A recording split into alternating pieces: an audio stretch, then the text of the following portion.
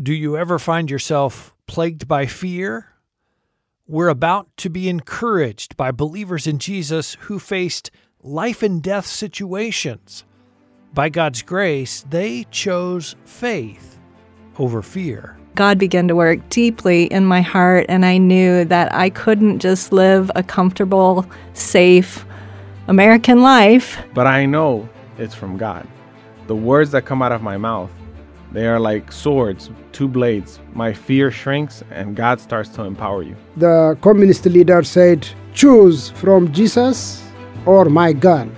And I told him that I have already chosen Jesus Christ. Jesus never promised his followers an easy path. In fact, he told his disciples that the world would hate them. He sent them out as sheep among wolves. Jesus' words came true in the life of the apostles, and they're still coming true today in the lives of his followers around the world. Join host Todd Nettleton as we hear their inspiring stories and learn how we can help. Right now on the Voice of the Martyrs Radio Network.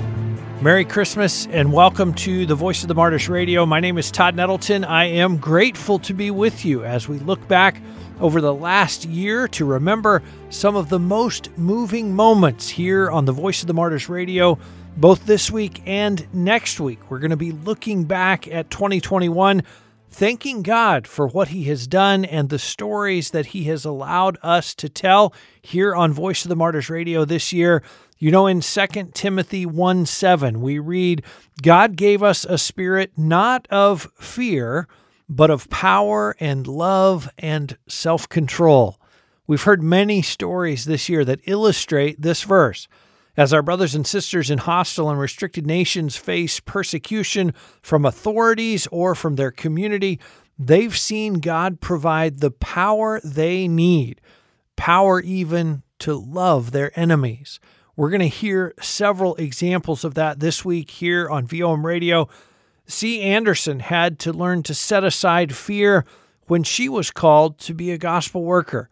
Like me, she is an MK, a missionary kid. Growing up, her family experienced several dangerous government coups. At age 13, her family came back to the United States. She entered American middle school, and she decided that the priority for her was a life of safety. And so I actually made what I now know is called an inner vow, and I said I never want to live someplace that isn't safe. But about the second year into my college experience, I got a travel itch, and I thought, why not go on a missions trip? And it was on that trip I actually went to Thailand and to Southeast Asia, and I saw for the first time with adult eyes the needs of the unreached, those who have never had an opportunity to hear that Jesus loves them. And so as I saw that, God began to work deeply in my heart, and I knew that I couldn't just live a comfortable, safe American life when there were millions and millions who had never had the opportunity to hear that Jesus loves them and to have his good news. And so it was that summer when I made a commitment to the Lord. I renounced that desire for safety and comfort and said, okay, God, I'll go anywhere you send me. And that was really that sense of calling I had to work among the least reached people on the globe. That's C. Anderson. She is now a leader in YWAM, Youth with a Mission. She had to make the decision that her calling to share the gospel was more important than her safety. Brother Joshua had to make that very same decision. He's a church leader in Cuba, and he told us he feels fear every single time that he interacts with the police or with government leaders. Every time they call me, I get a bit nervous, but you have the assurance that God is with you. When the interrogation starts, I get strong, but I know it's from God. The words that come out of my mouth, they are like swords, two blades. My fear shrinks and God starts to empower you. Another gospel worker in Cuba who needs to lean on the Lord when she's tempted by fear is Maria. Maria and her husband Pedro share the gospel in Cuba, and sometimes that puts them in danger. It puts them in contact with the authorities in Cuba. So there was a season when I was afraid, but God worked in me and took that fear away. Right now, I'm not afraid. At a certain point, I actually wanted them to call me and to get me, but they never said anything to me when I went back. You have to travel with your Cuban passport, which has my last name, which is different from him. It has my father's name in there, so they don't even recognize that I'm his wife. Which is helpful. One day they called me, and they showed me his name on a paper, and they said, "Do you know this person?" I saw it. I read the name, and I said, "Yes." They said, "Who is he?" I said, "The pastor of my church." They asked me, "So you know him well?" And I said, "Yes, because how am I not going to know my own pastor?" So that day, when he was about to be arrested, see, I've always been really careful with who I am and with my name, but that day I said, I am his wife. Where he goes, I go. But it didn't happen. So I continue to go back. I know they're following me, but they never say anything to me. So I have my own policy for doing the job. There's a little animal that changes color, and that is my strategy. Yes, I can do the job. Maria, talk a little bit more. You said there was a time when you were very afraid, and the Lord kind of took away that fear. How long of a process was that? Did you kind of pray through that fear, or how did that happen? How did that work? So before, the process was that I was really afraid. When I was there, I would shake, and when they were asking me questions, I felt like I couldn't breathe. But one day I started praying, and I asked God, "Listen, you've chosen me for this job. You have to take this fear away." And I don't even know how this happened, but I was also afraid of flying in airplanes. And every time I flew, I was very scared. And the day that I lost my fear of flying, I didn't realize it, but I also wasn't afraid of being interrogated anymore. So my family doesn't want me to go to Cuba. And they say, "Aren't you afraid?" And I tell them, "No, what can they do to me?" I tell them, if they send me to prison, well, good, because I'll be famous for being in prison for Christ. Just like the apostles, I've seen how they died. And so the fear left. I think God did it so that I could do this job, because we have also gone to Colombia, and I was not afraid there. And when I went to Chiapas, I was afraid, but God took that away. I love that prayer. Lord, if you're calling me to this work, please take away my fear. We all need to pray that, I think, for the things that God is calling us to. Lord, if you're calling me to this work, then equip me for it and take away my fear. We're reviewing moving moments from 2021 here on the Voice of the Martyrs Radio. Brother Alayu also needed courage from the Holy Spirit while being threatened by communists. He grew up in a traditional religion, but came to know Jesus personally when he was 12 years old. I had been 16 when communist leaders came to me and took me to their office and asked me to denounce Jesus. So the communist leader said he put his gun on his table, and he asked me, "Choose from Jesus or my gun." And I told him that I have already chosen Jesus Christ. So he insulted me and took me to the prison, but because he was one of our cousins, our family were disappointed on him, and so he released me. We believe that the blood of the martyrs is the seed of the church. I was imprisoned at 16. You can imagine how God used my life and ministry to plant over 9,000 churches and to bring 1.2 million people in the Eastern African region. Today, Brother Alayu works with a ministry in Ethiopia called Global Call. We are reviewing some of the most moving moments of 2021 here on the Voice of the Martyrs Radio. Many of these stories have the same thread. So many of these guests have needed to choose God's calling, even in very dangerous situations. A gospel worker named Joe was smuggling Bibles into a dangerous, closed country. He made contact with a believer inside the country, but then that believer was accused of being a spy, working with the government. And so when that happened, that broke our heart, and that threw red flags, and a spirit of fear actually came into my life. And that old familiar spirit that had a grip on me in my pre-Christ days began to consume me with paranoia. What should I do about my family? And I began to make decisions even to the thought of maybe we should just throw in the towel. And yet Dawn spoke a word about Shadrach, Meshach, and Abednego not bowing down to the gold statue of Nebuchadnezzar, that God would go with them even in the fire. And if he wasn't, they wouldn't surrender to that anyways. They would be with him for an eternity. And so I fell prostrate on my face before the Lord and said, God, I don't want to live in fear. Show me what you want to do. Let me make these decisions that are before us in you. And he said, even if that man is your enemy and going to kill you, you must love him.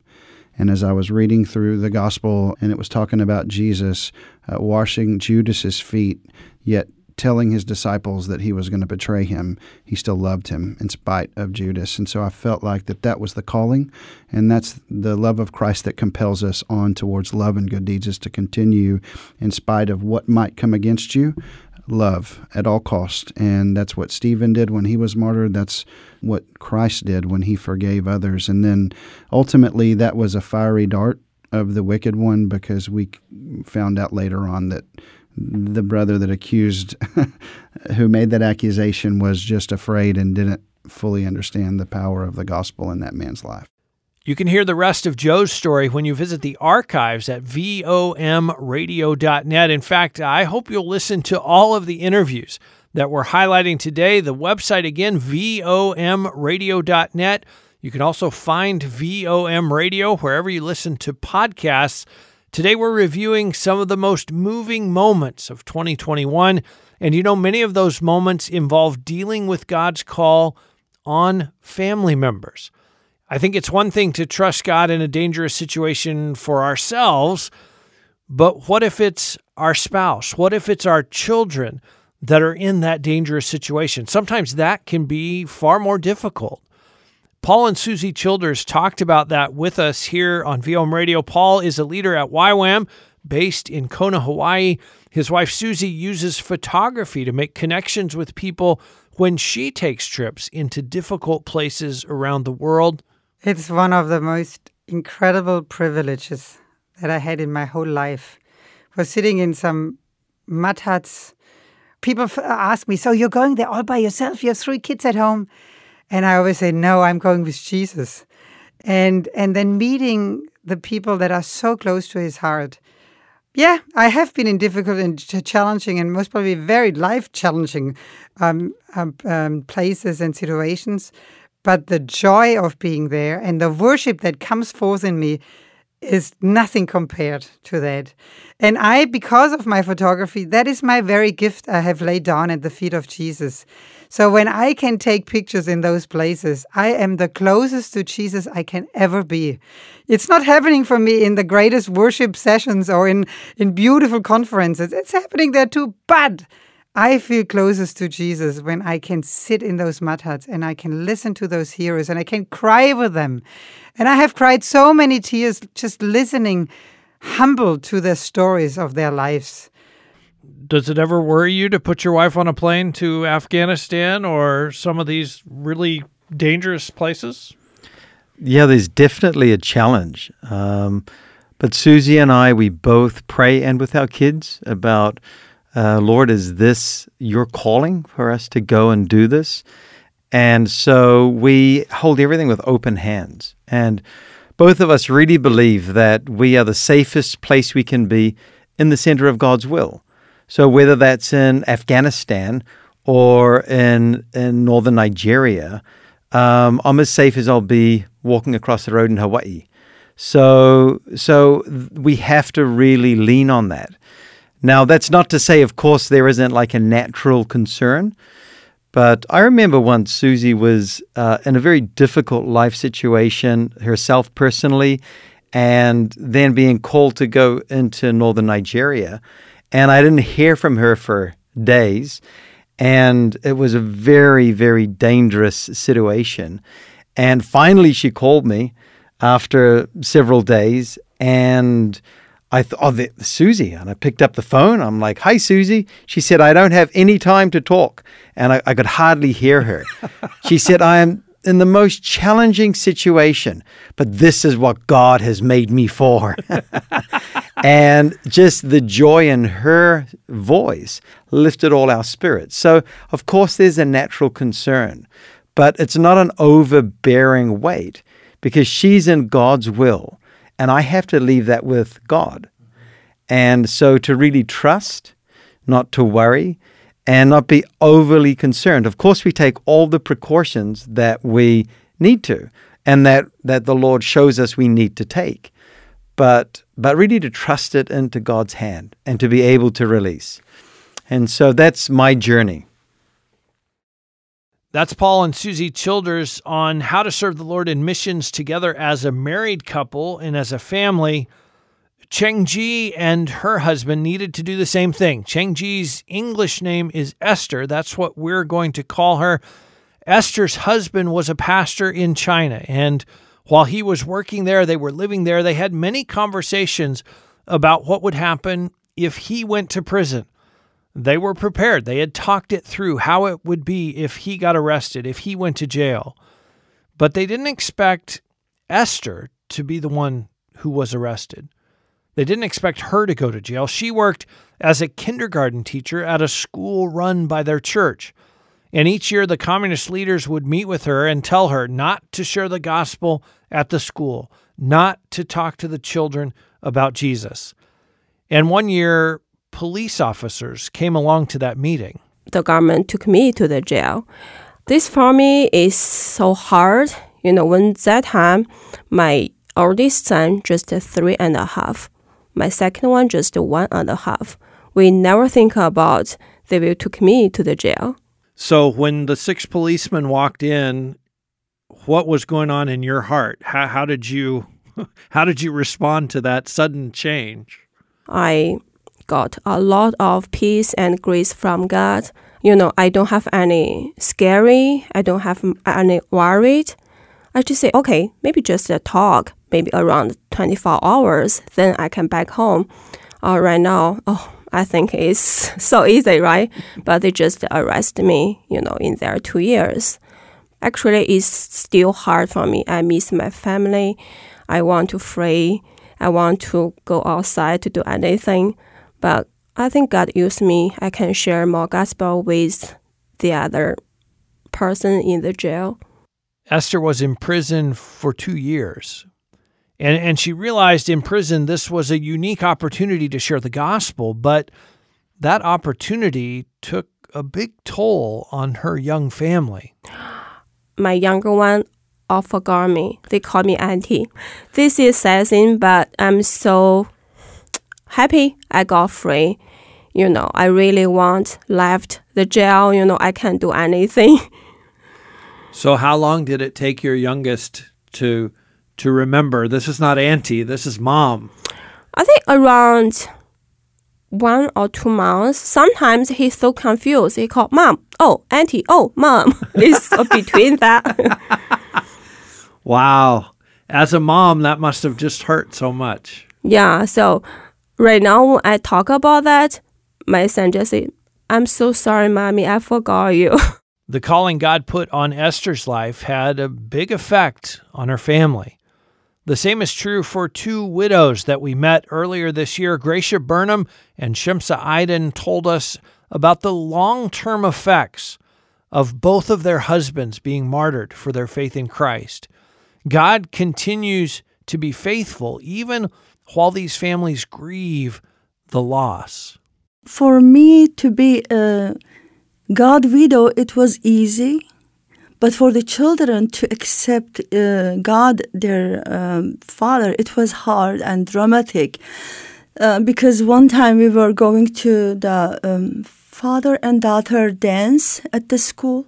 Oh, wow. Yeah, it was really, it was a hard time for me and for my daughter. She pushed me so hard. I want to go, Mom, I can handle that.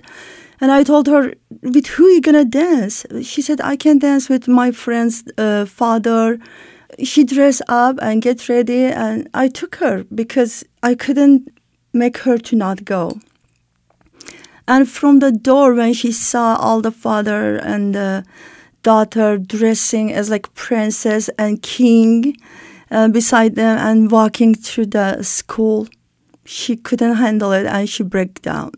And she started to cry, and I was crying for her, not for myself. Because as I told you, as husband, I was satisfied with God. But for the children, it was really hard. And my daughter, she questioned it too much. She said, why God not protect him?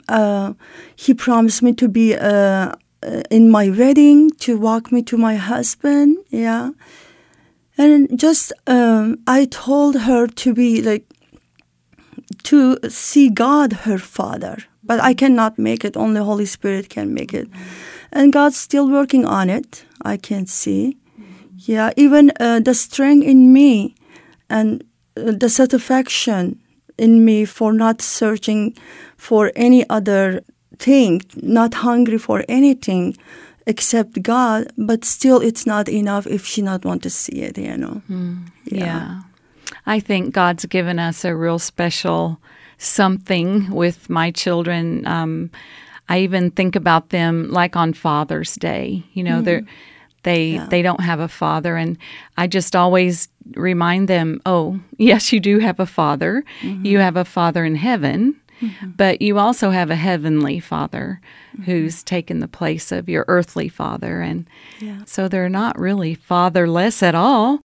We've been reviewing some of the most moving moments of 2021 here on the Voice of the Martyrs Radio. To hear all of these complete programs, you can visit the archives at vomradio.net. You can also find VOM Radio wherever you listen to podcasts. One of the highlights for me this year was the release of my book, When Faith is Forbidden. It's part travelogue, it's part 40-day devotional, and in the book, you'll hear many stories just like the ones that we've heard today. As we wrap up this first half of our look back at the moving moments of 2021, I'd like to share just a little clip from the audiobook version of When Faith is Forbidden. 1 week from tomorrow, I will be leaving my nice, safe, comfortable life in Bartlesville to spend 10 days distributing food and Bibles in Sudan, about 10,000 miles outside my comfort zone. It has been interesting the ways I have thought about this trip and what might happen. First, I had to think about the possibility that I won't come back. Sudan is a dangerous place, and quite honestly, the government soldiers there wouldn't hesitate to put a bullet in my pale American body. Knowing I might not come back has given special urgency to my days here. I want to spend every moment with Shar and the boys, being an exemplary husband and father. I want to be caring and compassionate. I want to turn off the TV and spend more time talking and listening. I want to hug a lot and tell them each I love them about 25 times a day. But then I felt guilty. Why don't I live like that all the time? Why does a trip to Sudan scare me into being the man I should be 365 days a year? Do I feel vulnerable in war-torn Africa but think I'm indestructible in America?